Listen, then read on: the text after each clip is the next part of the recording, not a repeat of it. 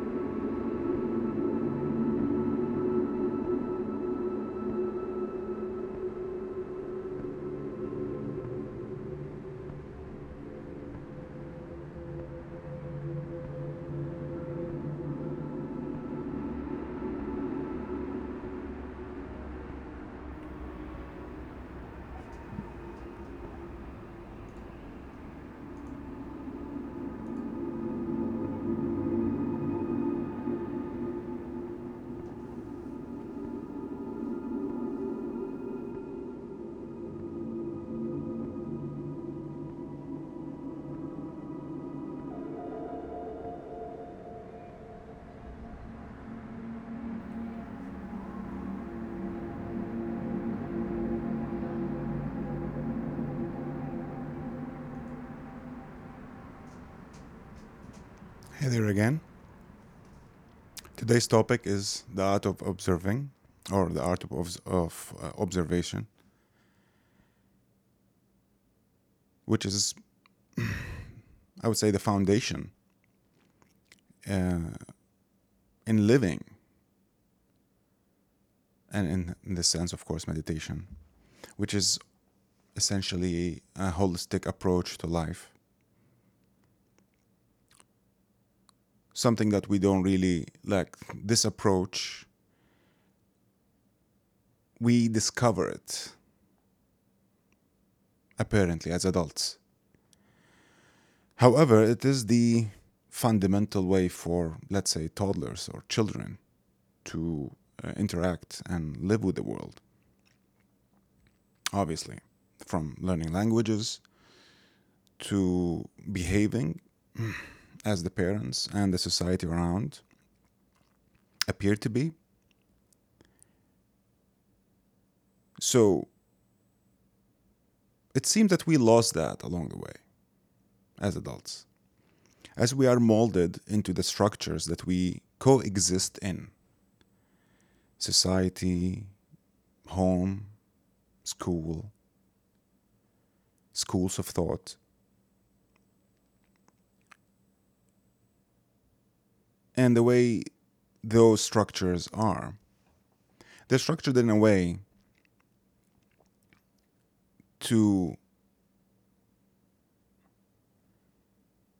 for one to be a part of. And of course, if one needs to be part of that, then there are certain fundamentals that one needs to follow in any way, like, for example, manners, funerals, celebrations, all that cultural norms that kind of dictates the way we behave, and there's a right and wrong. Now, there's the other aspects of copying behavior, like, if you're learning how to dance a specific dance, like the waltz or Latin or salsa or contemporary even. So those things that if I need to copy a certain style, I need to observe and in a way mimic. But is that really observation as much as is copying whatever is actually around? And I see the beauty in it, and that's why, hence, I copy. I'm fascinated by whatever is taking place.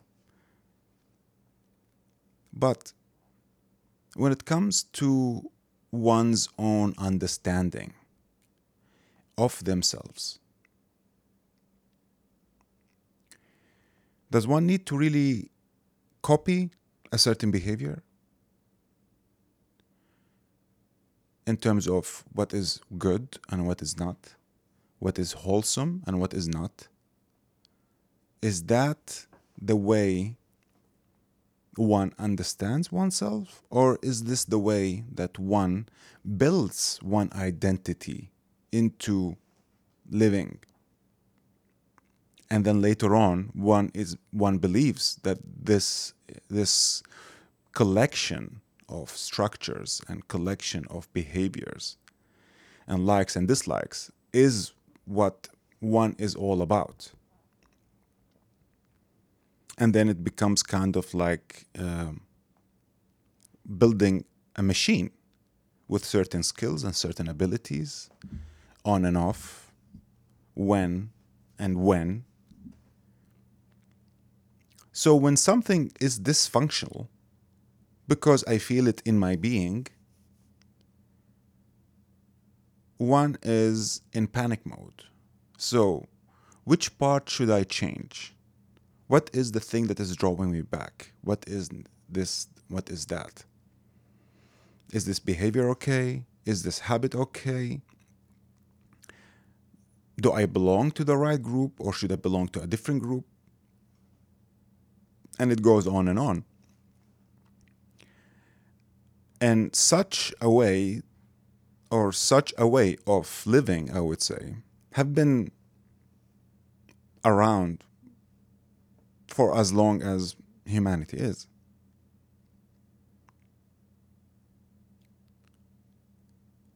And we can see the results out of it. So the increased dysfunction of society, no matter like the increase of mental illnesses and the ginormous increase of identities and groups, identification, and I identify as this, I identify as that, creating more separation between the people, between nations. Each one has their own way, and you need to respect that way. But that's not what we're really talking about. We're talking about like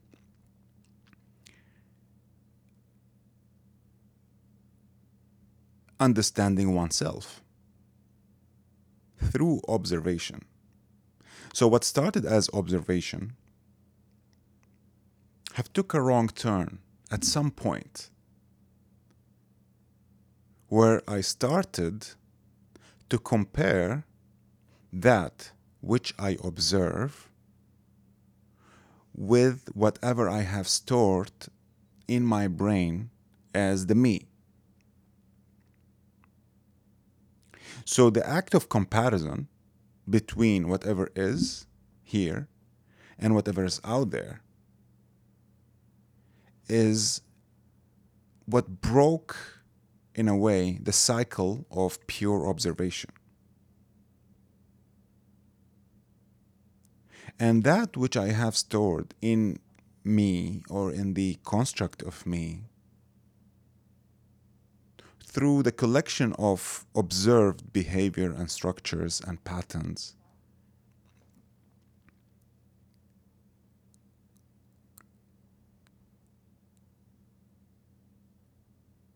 have hindered my ability, have hindered the space to grow and evolve and live naturally. Instead, to live and grow and evolve through a specific pattern or a specific structure or a specific ideology. So, how am I to observe myself or to observe in general in an unbiased way? Because if I observe with the me intact,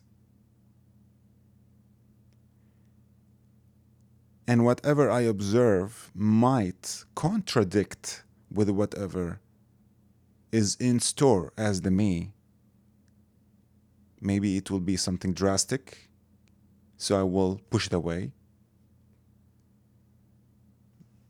Maybe it's something amazing, so I will pull it. I will identify with something greater, being with the idea of God or the idea of love and all that, through the information that we collect throughout the years. So I'm always being sucked into something or driven towards something.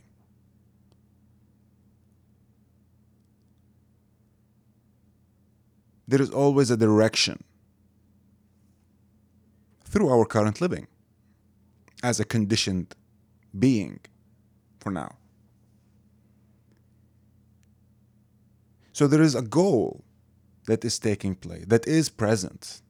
With every step we take, there's a specific goal in mind, that I'm doing this for that. So it becomes, in a way, how can I reach there faster or better or stronger, wider?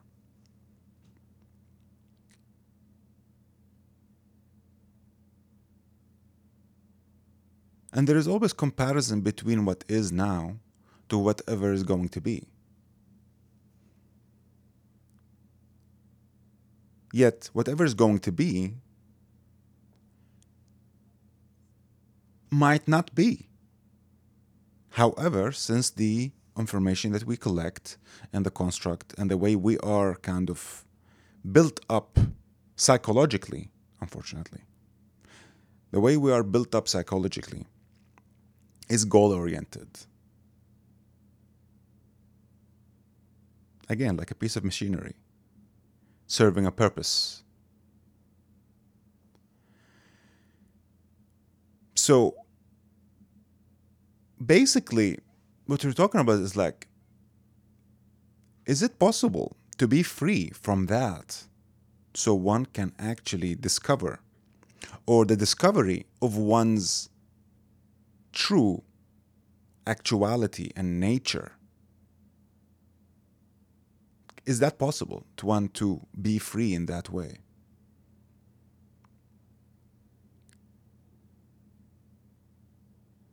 So,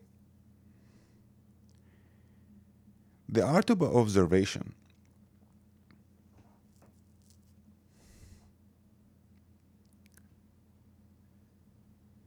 is freedom.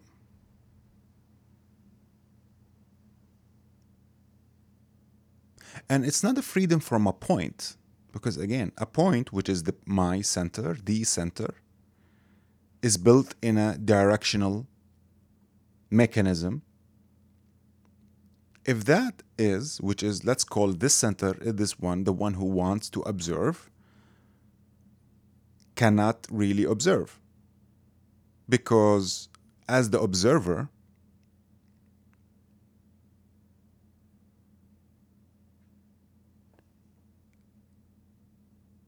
I'm also the projector of my own association with that which I am observing, or so-called observing. There's an old saying like, your eyes are not viewers, they're also projectors. You project what is already inside. So to observe purely and in freedom,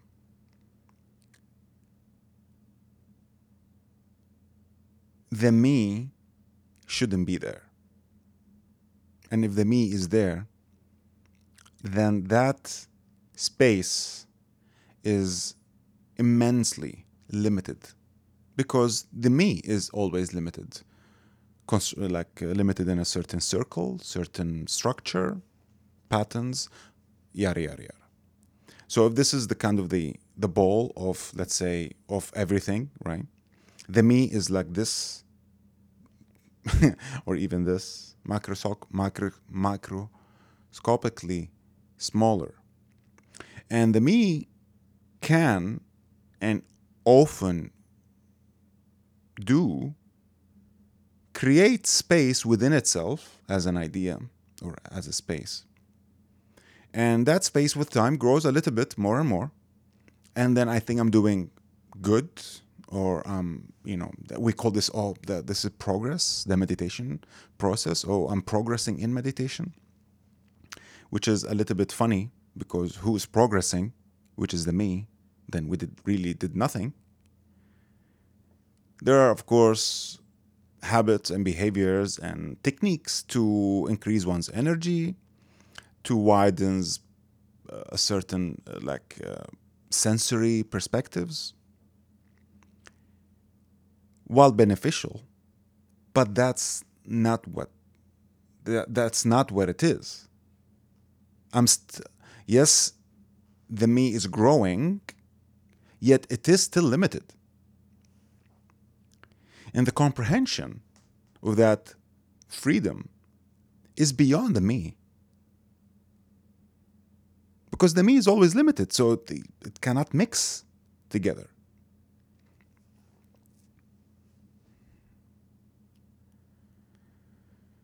So what is the me?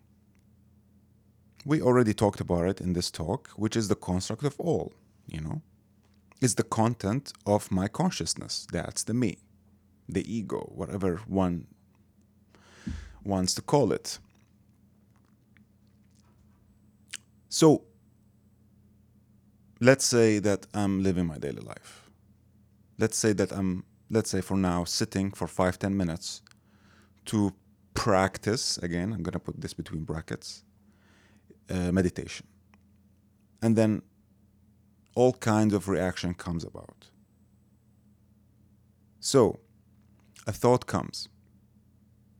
If I, or when I, recognize the thought, so it's like, I recognize a particular thought. So I need to go back to breathing. That's what we do. Or that's what the mainstream idea is.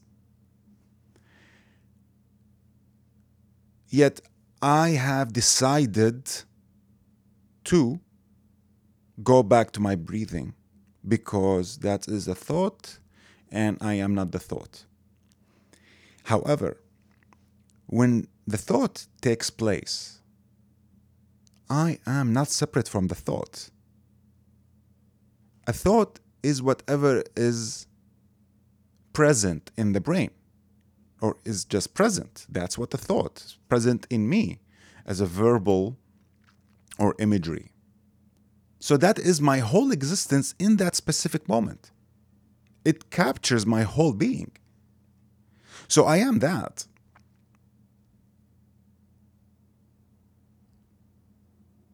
Same thing comes with emotions.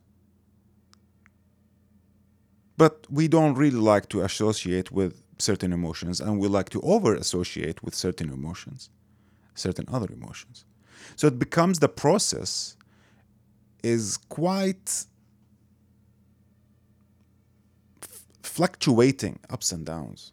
Hopefully at some point with this repetitive action, when kind of the person gives up, and that moment of giving up maybe comes from being tired or exhausted, or maybe it comes through the realization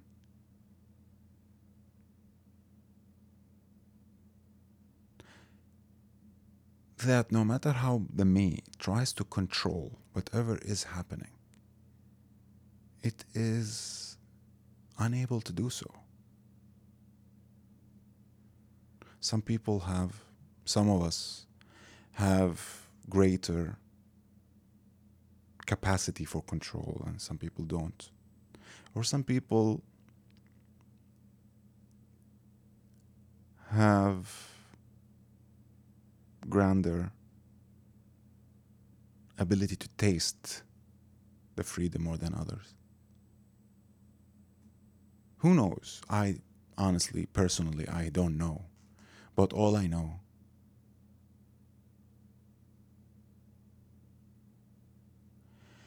is how limited I am.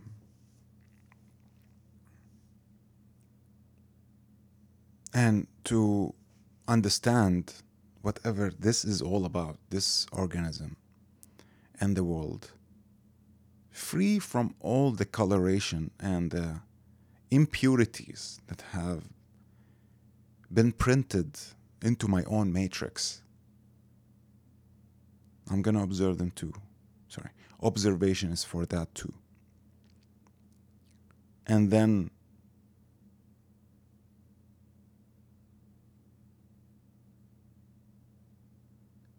so observation does not result in a reaction.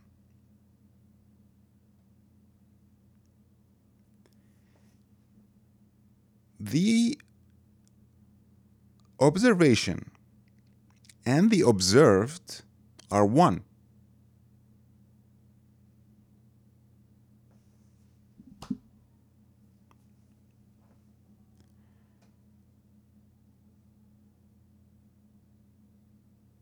One would think, but am I gonna be like still forever if one to live this life like that? That's actually kind of a scary perspective for a person who didn't do it, who did not, for someone who's from a conditioned perspective. However, one needs to see and do it to actually, one would see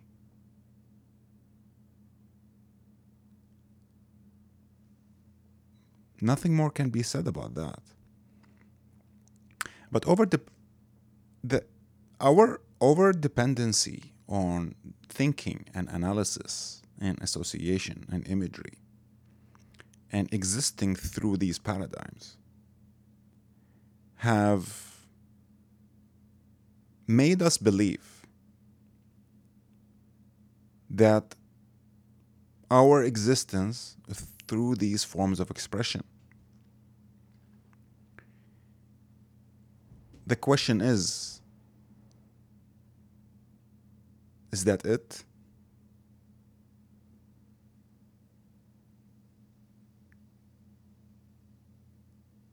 For one to really live freely, to live freely, for that whichever is and whatever is taking place is not separate from this organism. It's actually, as an idea, it seems like, to me now personally, it's like, one, I can't even breathe. It's like, this is so much.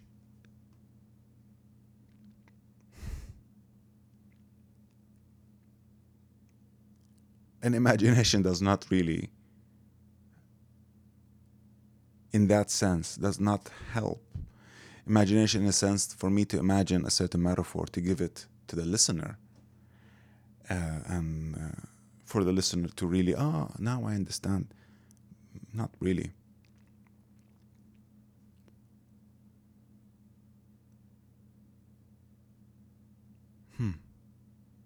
So what would one do?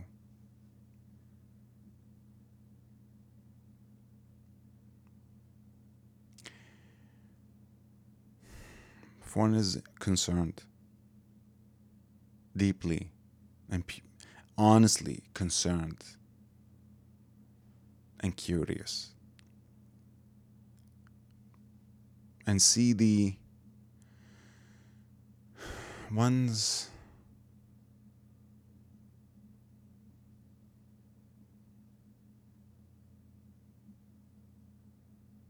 state and how deeply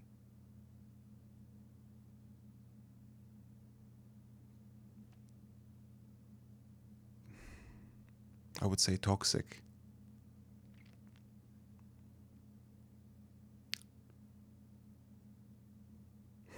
one's moment is here.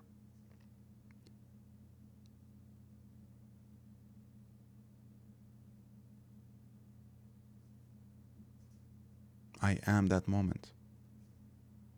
For the lack of a better usage of words,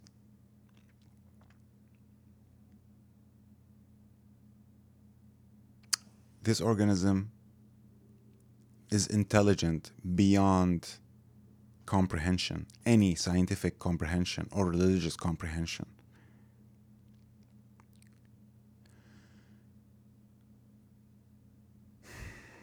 Allowing that intelligence to actually take place.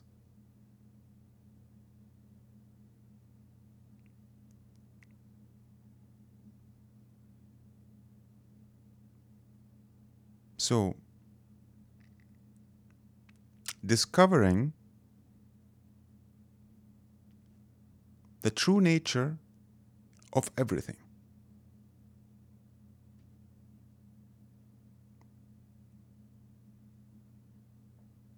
Out of observation. We can move to music now. I think it's appropriate. Yeah.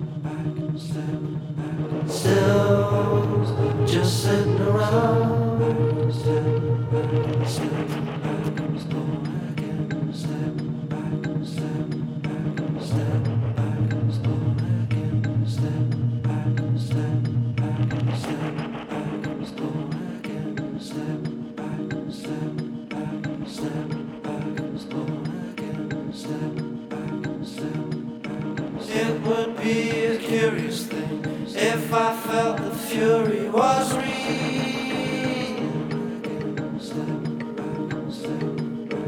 It would be a difficult thing if only we had things to steal.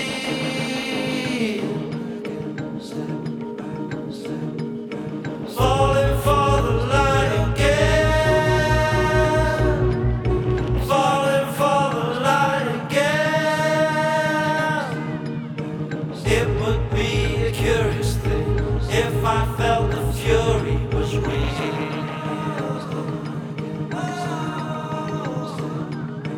It would be a terrible thing if I felt the passion was near.